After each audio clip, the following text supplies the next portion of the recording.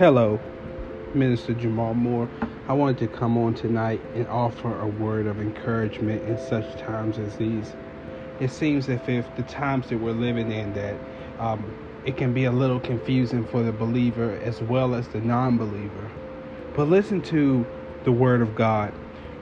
Book of Romans, 12th chapter, verse 2 says, "And be not conformed to this world, but be ye transformed by the renewing of your mind, that ye may prove what is that good and acceptable and perfect will of God."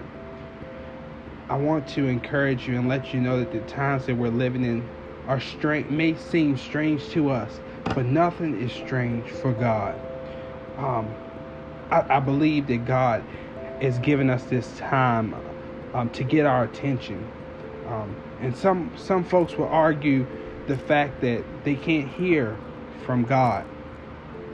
Sometimes I believe that if we really look back over our relationship with Christ and look over the last few months, the last few years, if you would, all of the external noise and distractions that have been in our lives have been blocking our ear to discern the voice of God.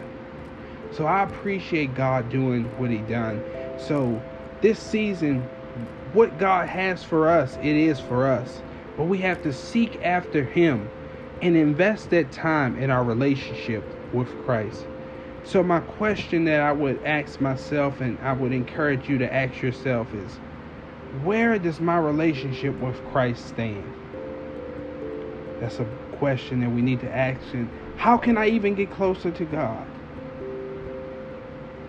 We have to seek after Him.